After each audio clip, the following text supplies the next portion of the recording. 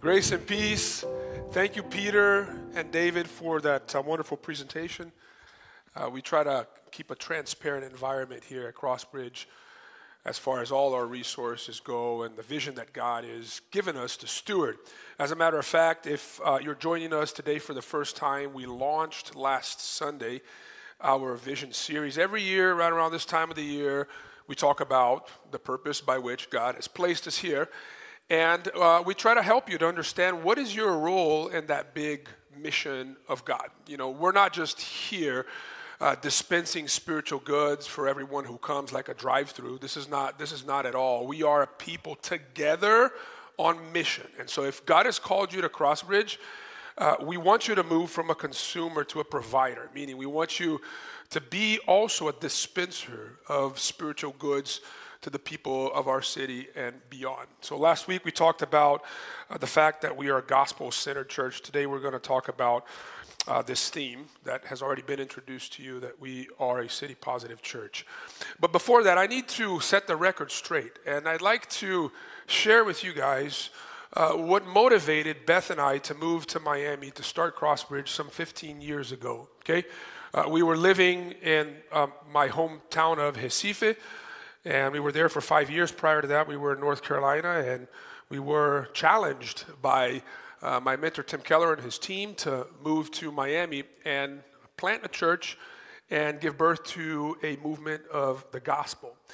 And during that season, while we were making a decision whether we should come to Miami or not, we heard many people say many things about our decision. It's amazing how people start to weigh in into the decisions that you're making in life. And while some of them were very encouraging, people said, hey, I think really God is opening a door for you guys. There's a future there. We will be praying for you. We're committed to you. We had people cast out judgments and saying, hey, I think you guys are going after the American dream. I said, what are you talking about? My wife's from North Carolina. She was born and raised in the American dream. And I was raised in Atlanta too, so I lived under the American dream. And we moved from the U.S. We would have just stayed 5 years ago if that's what we were after. We're not after the American dream. We didn't come here for the American dream.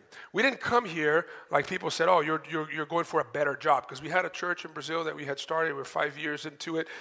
And we did not come for a better church or a better job because there was no church. It was a church to plant.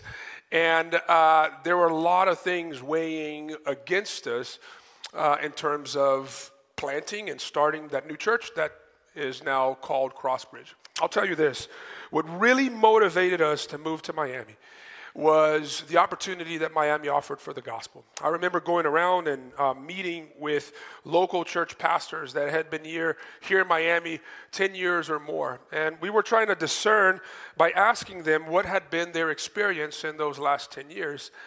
And it was deeply discouraging and disturbing to us to hear from all of those pastors, hey, we're really tired. Our churches, not one said something different. Our churches are at least half of the size that they used to be 10 years ago. Miami is becoming more and more unchurched. I'm looking for opportunities to leave. I heard a lot of that. And we looked into the data as well. So I hired a demographics company, and so because I really want to understand the culture. And I looked at the declining church attendance trend in Miami. It was deeply discouraged by anyone going to a place seeking to open whatever industry you're a part of. In our case was to start a church, a new market, right? It was not favorable. There were no favorable conditions for planting a church. But God began to instill in us the opportunity for the gospel. And to us, it became more like, hey, what if I took you to a virgin mission field to start a work there? And I began to remember conversations that I had with some of my missionary friends that God had called to plant the gospel in tribes in Africa or indigenous tribes in the middle of the Amazon, where people had no idea, no concept of Christianity or the God of the Bible whatsoever. And I began to see that that's probably very close to that sort of reality, except transported into an urban context. And I began to see, number two, the opportunity that this city had for the gospel in terms of strategy as well. Not just an opportunity as a virgin mission field for the gospel, but also an opportunity because of its strategic cultural location. As many of you know, Miami is the center for Latin America, if you haven't figured that out yet. You've been here over 60 years or you haven't been out in the city at all. But Miami has become, in the last 5 or 6 decades, whatever, like this, an amazing, diverse city. It's one of the most diverse cities in the country. Over 60% of its population is foreign born. And I began to dream about the impact that a gospel-centered church that was faithful to the gospel, that was ministering to the needs of the city, could look like. You know, my mentor, Tim Keller, told me many times, where the city goes, so goes the country. Where the city goes, so goes the culture. Where the city goes, so goes the future of the younger generations. And I believed, and I still believe to this day, that we can have an impact on the future of America. Many of the big cities of America are becoming more and more like Miami. The Anglo-white population is decreasing, and they're becoming more and more foreign-born. More immigrants are moving into cities. And this city is only increasing its influence in Latin America. And it was because of that motivation, that original motivation that we had, that our original core group leaders, we said that if we're going to start a church here in Miami, this church has to be a city-positive church. This has to be a church for the city of Miami, for the people of Miami, for those who are in need of spiritual renewal, for those who are in need of social renewal, for those who are in need of cultural renewal, for a city that needs cultural renewal, for a city that is ripe for the gospel so that it can bear its impact in the future. I remember in our conversations in our core team, the people of our core team saying things like, hey, we don't want to build a great church. What? Yeah, we want to help build a great city. And it's great that if at the end of the day we have a great church, but we want Miami to look a little bit more like God's vision for Miami than it does today. So that was our vision. And through the years, we have stuck to this vision, the last 15 years, and it hasn't been easy. I'm just letting you know here, it hasn't been easy. Things change. It's this transient city. There's a lot of obstacles that have come our ways. And there has been 2 biblical passages that have been key to me as I've navigated with Beth and the leaders of Crossbridge through the many different seasons that we've been through. These passages have served as light in moments of darkness. These passages have served as fuel when things have slowed down. They have reoriented my vision and clarified God's purpose when things are blurry. And I'm going to read one passage right now. It's from the New Testament, and then I'm going to, in the middle of the sermon, read an Old Testament passage. And I want to share this with you because if we're going to be Crossbridge together, we're going to be on mission together as well. So the first passage is found in the book of Hebrews, chapter 11. We're going to read verses 8 through 10. This is what the author of Hebrews writes. By faith, Abraham obeyed when he was called to go out to a place that he was to receive as an inheritance. And he went out not knowing where he was going. And by faith, he went to live in the land of promise as in a foreign land, living in tents with Isaac, who was his son, and Jacob, who was his grandson, right? Heirs with him of the same promise. Now, here's a key verse. Why did he do all that? Why did he obey? Why was he living in tents through a season of his life?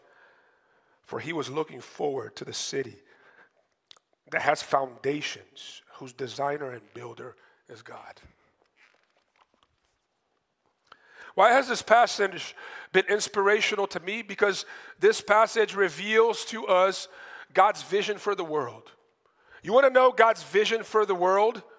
This passage reveals God's vision for the world. That includes salvation in Jesus. But it reveals God's big vision for the world, planet Earth. This passage also reminds us of the role we play into that vision of God.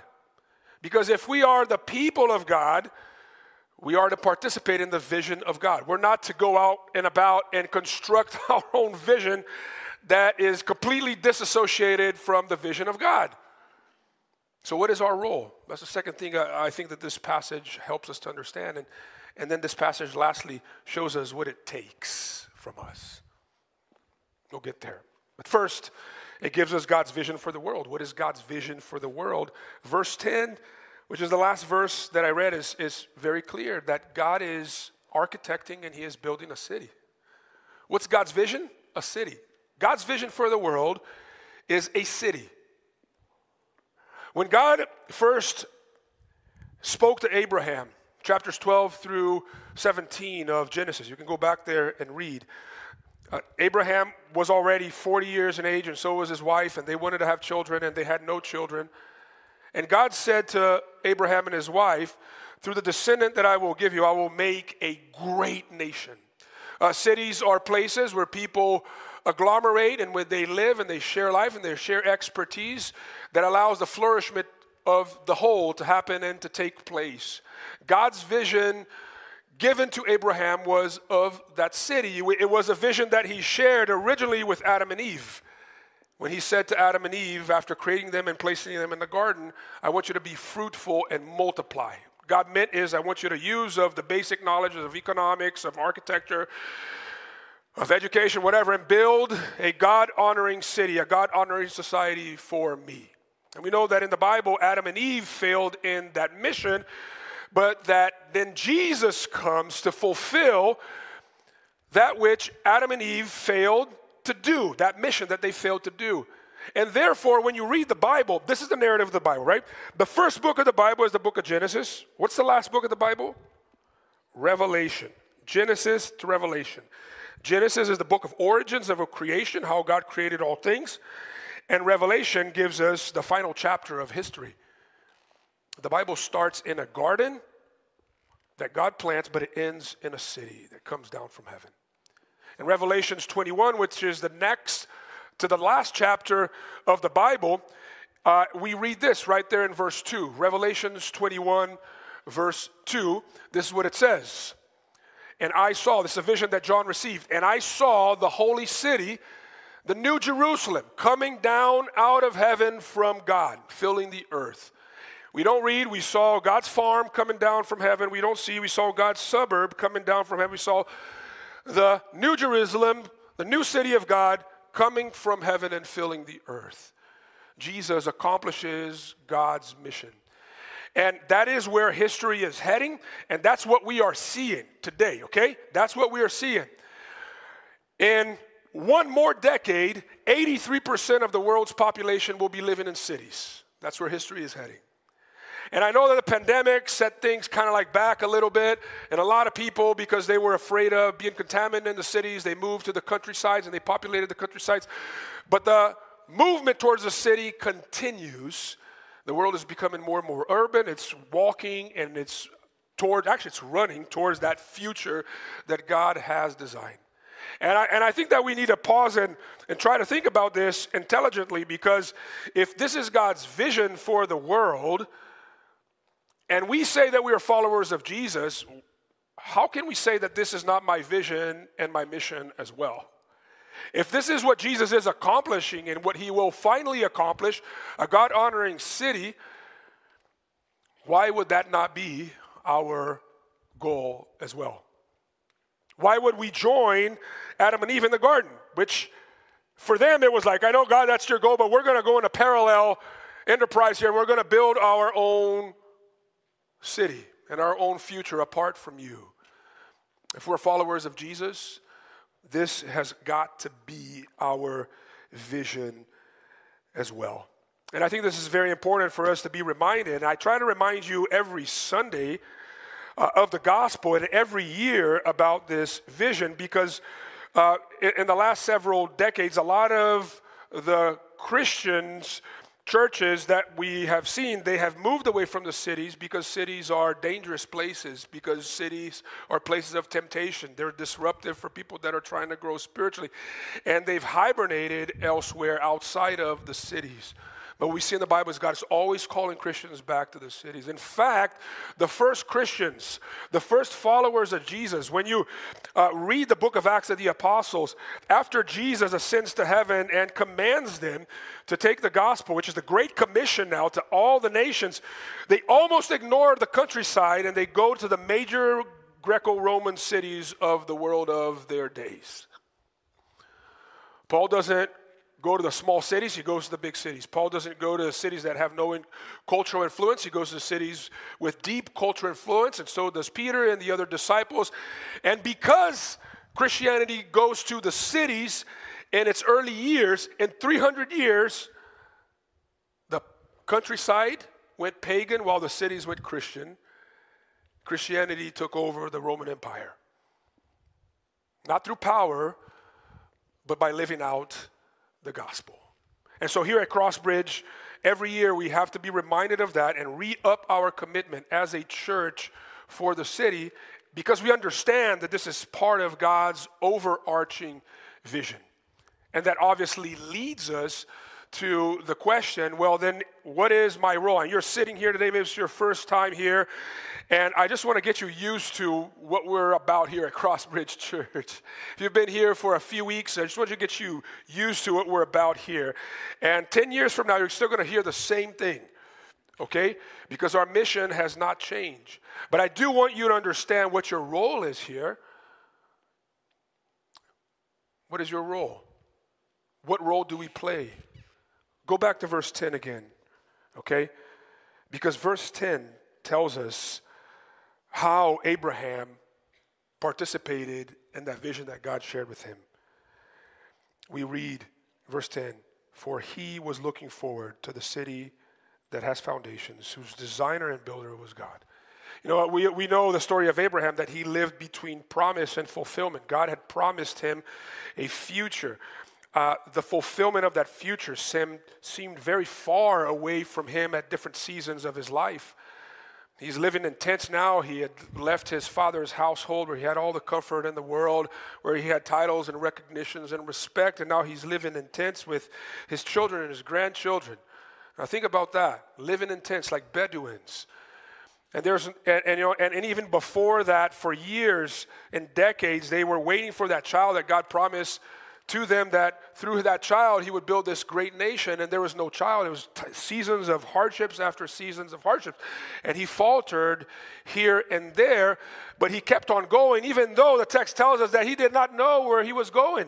He did not know where God was really leading and taking him, but he was obeying and he was faithful. Why? Because he looked forward to the city that God had promised him. He looked forward to the future that God was calling him to build and to participate in. And he believed in that, and that kept him going. You know what has kept me going through the years is to never lose sight of the mission that God has initially given us here. I believe with all my heart in the potential that Miami has. I haven't stopped believing in Miami when all these Northerners and Californians moved to Miami when a pandemic has happened. I love that they are here because God is bringing them here to participate in this mission with us as well. He's always recycling, he's always renewing, and every time that changes happen and take place makes us uncomfortable, it reminds me of the vision that God has for the city and for its future. And I haven't given up on that, and you dare not give up on that either.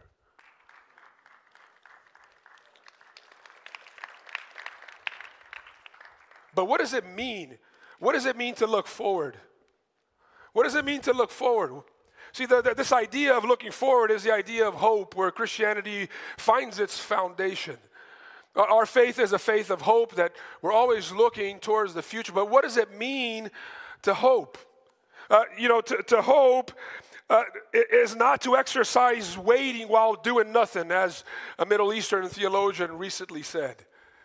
It's not just to wait and sit on your hands and believe that God is the one who's accomplishing this and I have no responsibility to play in it. That's what Christian hope is not about. And this is where I'm going to bring you the other passage as well, because hope involves response. Abraham had to leave. Abraham had to obey God. He didn't know. I have no idea where we will be 10 years from now, but I have hope in that, and that moves me to action in the present. So Christian hope is not passive, it's always active. As I hope in God, I demonstrate that hope by acting upon that future that God is promising to us. If I sit on my hands, that tells me that I have no hope. See, passivity is absence of hope. Proactivity is a sign of presence, of hope. And so do we hope? Are we a people that hopes? Well, are we moving? Here's the other passage that I want to share with you. It's a passage found in Jeremiah 29. And it's a passage in the Old Testament. And I need to explain to you a little bit about the context of this passage. In this passage, you find the people of God in the outskirts of the city of Babylon. Now, they didn't go to Babylon, which, by the way, was the New York City of their days. It was the ultimate cultural center of the world back in those days. They did not go there because they created a caravan with the objective of pursuing the Babylonian dream. They did not go there because they wanted to. They were taken there. Babylonia had come into Jerusalem, had destroyed their city, and had taken them captives. And they placed them in the banks of the river Euphrates outside of the walls of the city. And here they are in a city that they did not want to be in, whose king had destroyed their temple and their hometown. And they're having a real hard time assimilating into that culture. See, the Babylonians were kind of nicer than other conquering nations. They gave you the opportunity to assimilate and live among them. And so here were the people of God with that tension. Should we participate in what they're asking us to do, obviously to work for them?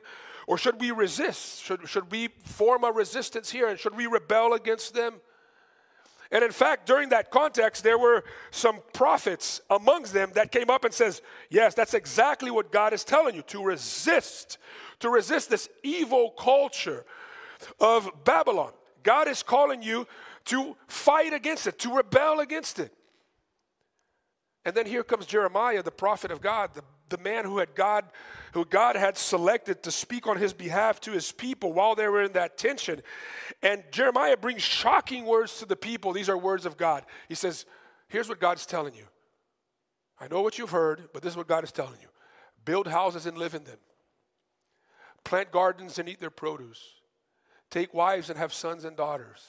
Take wives for your sons and give your daughters into marriage, that they may bear sons and daughters. Multiply there and do not decrease. And it gets worse. But seek the welfare of the city where I have sent you into exile. The Babylonians didn't bring you here. I brought you here. And I want you to seek their welfare. And I want you to pray to the Lord on its behalf, for in its welfare, in the welfare of Babylon, you will find your welfare too. This is what God means. First of all, let's apply this practically to us. Maybe you were not born in Miami. Maybe you're not from Miami, but you're here. And I don't know how you got into Crossbridge. Somebody invited you. You heard a sermon online. I don't know what happened. I know some of your stories. I know all your stories. But no one else besides God brought you here. The reason why you're here is because God brought you here. I never called you. God called you. God used people, maybe your spouse or a friend, to bring you here, but he was the one ultimately that brought you here. He brought you to Miami. He brought you to Crossbridge. And I know that there are mixed feelings about Miami. One of the hardest parts about living here, if you've been here like ourselves for about 15 years, we had to say a lot of goodbyes to people, like people that we love and build relationships. The transiency of the city is insane. And we thought maybe we should at some point leave too, so that others could say goodbye, because we've said a lot already. It's not easy. It's hard. And some of you are here, and this is not even your culture. Like, you know, you don't come from a Latin background. Like, this is not your culture. And yet you are here. Or you are here temporarily. Maybe you are relocated here. Maybe you're here to study. And the natural posture that I always find in people that are here for a period of time is this. Oh, I'm only going to stay here for 2-3 years. I'm not going to get involved in anything. I'm not going to make any friends because I'm not staying here. I'm not buying anything here. I'm not staying here. And you're living for a future that you don't even know that it exists. While you're missing all the blessings and opportunities of the now that God wants to share with you. I remember a couple that their company, a big company, transferred them, I think from Mexico City to Miami. And within a week here, they knew they were going to be here temporarily. In fact, they only stayed for 7 months. But within a week, they had already started a small group in their house. And I said, how long are you going to stay here? I don't know, but we're full in wherever God has us in.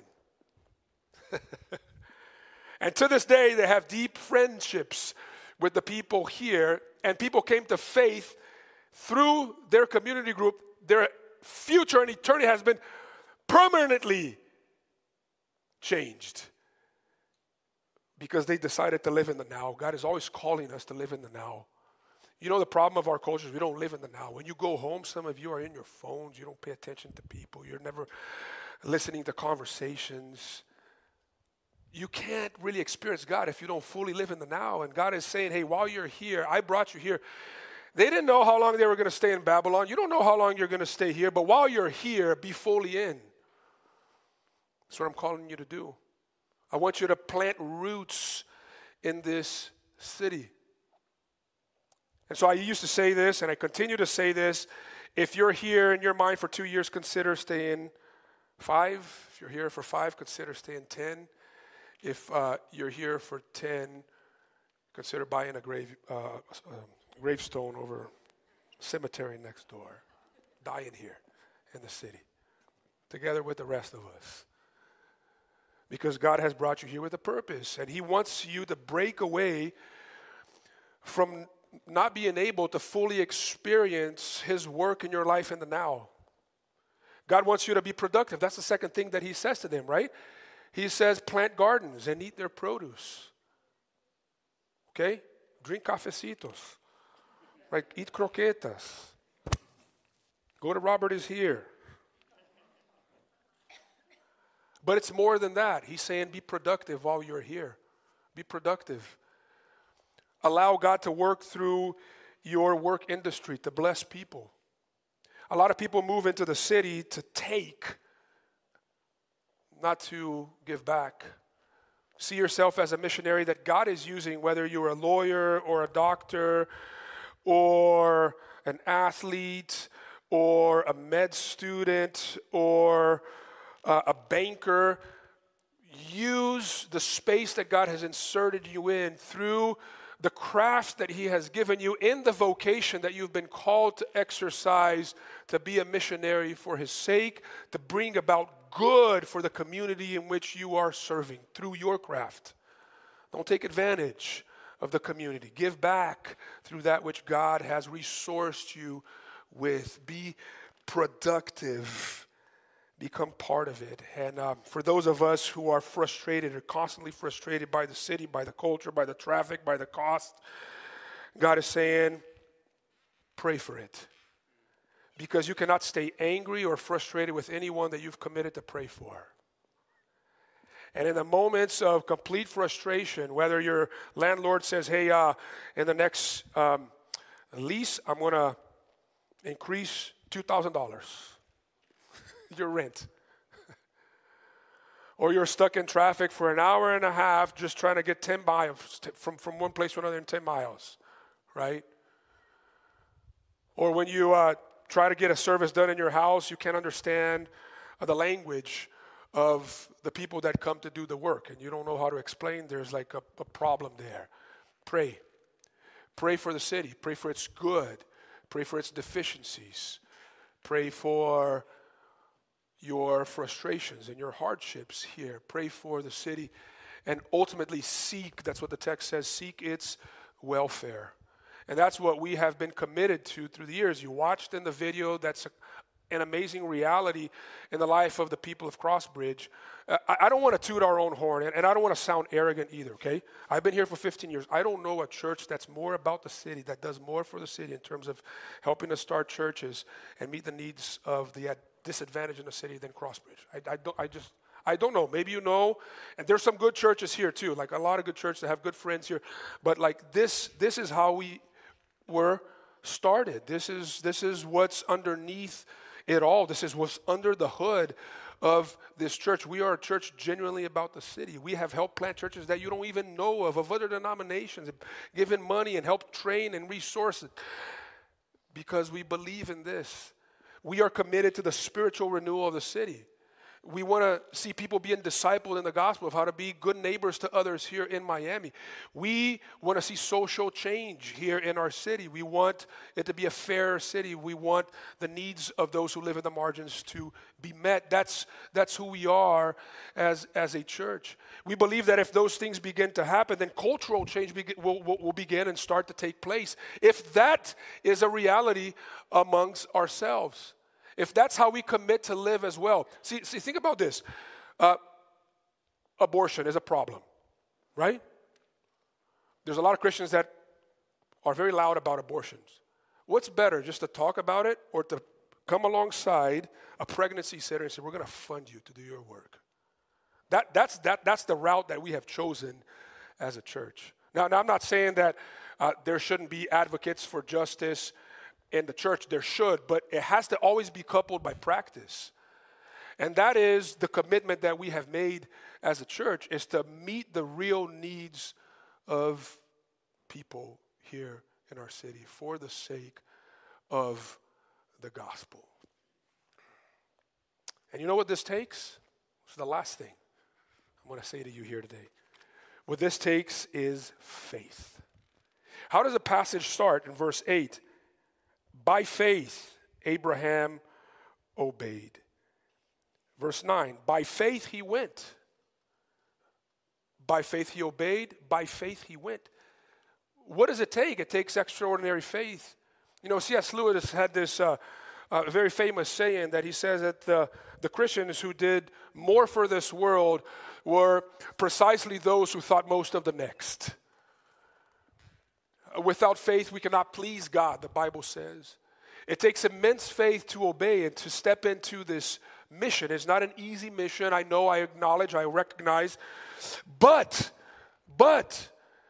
it's faith that allows us to take risks. See, Abraham took a big risk in leaving the comforts of his estate and leaving his family behind, living in tents. He took a huge risk. He did not even know where he was. He had no map, no GPS, no nothing.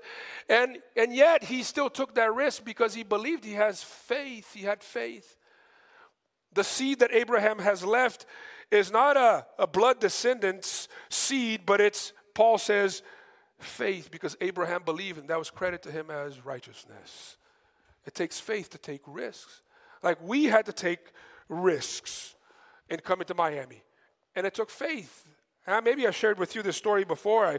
As we were discerning, Beth and I, we were talking about, hey, what if this doesn't work out? And we talked to mentors. There's a huge possibility that this is not going to work out. There were people that were really close to me that said, it's not going to work out. You're going to fail, and you're going to come back. You're not going to be able to get back to the stuff that you had started to begin with, right?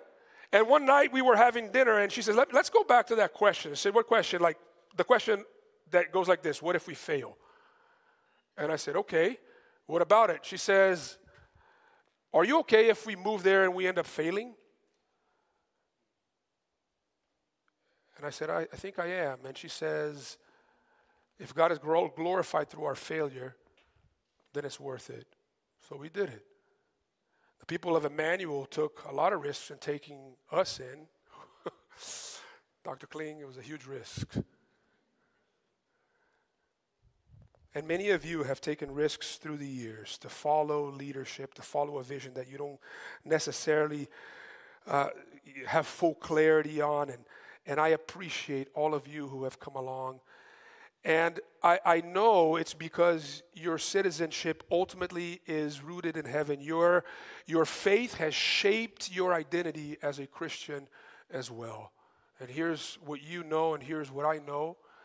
You know where your joy rests. It's very similar to the word that Jesus gave the 72 when they returned after receiving the mission to preach the gospel, to cast out demons and heal the sick. When they come back, Jesus says, what happened? How did you feel about it? And they're like, oh, it was amazing. The demons are submitting to us. We're healing the sick. And Jesus stops and he says, rejoice not that the demons submit to you, but rejoice that your names are written in heaven, that you're citizens of heaven. When you're a citizen of heaven, regardless of where you live, it's okay and it's all right. I've heard through the years people saying, oh, I just don't really dig Miami that much. I'm more of like a small town, Midwest person. I said, no, if you are a Christian, you're not a small town Midwest person. You're a citizen of heaven.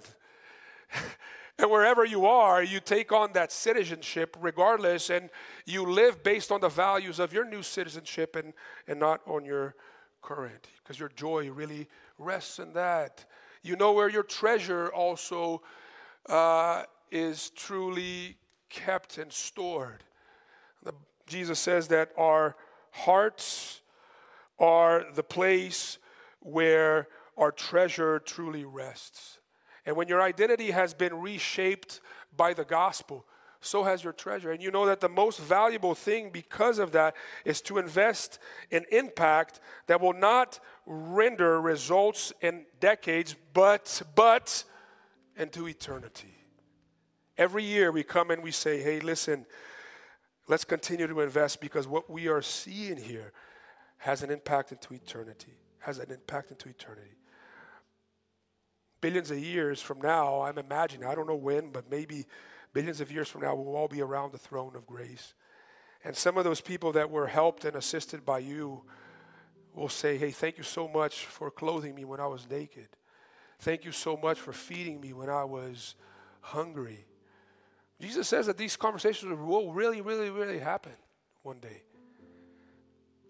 And people will say to you, thank you that in the darkest moment of my life, you shared the good news of the gospel, and we get to share eternity together from now into eternity. Because of faith, you know, as a matter of fact, where your future is headed. And I know it's cringy and cliche, but it's true. If you're a Christian, if you're a follower of Jesus, if you have embraced his mission, you know that the best is always yet to come. Will you pray with me? Father, we hope in this better future that you have for our city, for our world. Father, I know it's hard for us sometimes to keep the focus on it, and we falter. We're tired, we quit. It's hard.